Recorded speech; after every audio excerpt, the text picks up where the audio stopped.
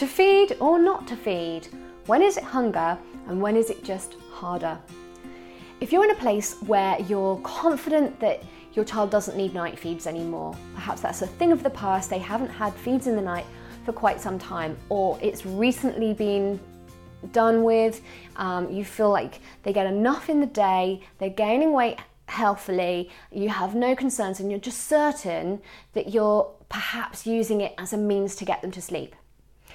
You just know your child's getting enough, is what I'm saying. And if you feel that way and you're confident, another reason you might feel confident is perhaps if you go to resettle them when they wake up at 11 p.m. or at 2 a.m, it's pretty easy to resettle. Maybe they resettle themselves, or maybe it doesn't take too much effort from you without any feed, just a little bit of comfort, reassurance, and they go back off to sleep at 11 or at 2 or some other times. But come 5 a.m, it's a big battle and you feel like that's the time when you need to feed. If another thing you want to look out for is if it takes a long time to resettle your child at sort of 4:30, 5 a.m, that could be a sign that it's harder. Or if your child settles at 4:30 or 5 without needing a feed, and they resettle, they try really hard and they go to sleep, but then after 10 minutes, 20 minutes, they're awake again. No matter how hard they try, they're just awake again. That could be a sign that it's hunger. So there's a couple of really obvious signs for you. Those are more obvious ones, but what about when you just can't tell?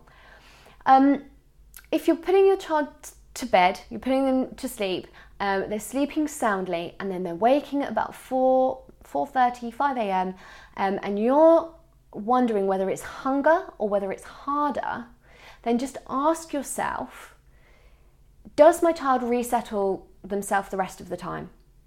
i.e. the rest of the night? Are they resettling fine the rest of the night? And at this point, it's just really tough. If it takes a long time, but they actually will eventually go back off, definitely it's just harder. If you know they're getting plenty of food and there's no way that they could be hungry, it's definitely harder, not hunger.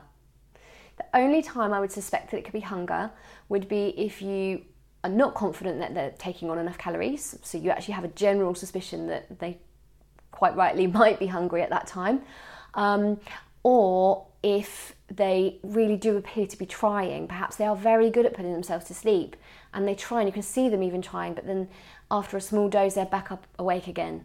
You know, those are signs of hunger. So ask yourself those questions and just know that when it comes to a child resettling, whether they do it themselves or whether they need your reassurance and your assistance to resettle, that when you go to them to help them resettle at 10 p.m, 12 p.m, 2 a.m, maybe even 3 a.m, it's going to be a lot easier than when it's 4 a.m. or 5 a.m. The closer you get to morning, the harder it is to resettle. And that goes with, you know, whether it's with parental help or without parental help. The closer you get to morning, the harder it is to resettle. So always know that when you're trying to decide, is it hunger or is it just harder at that time?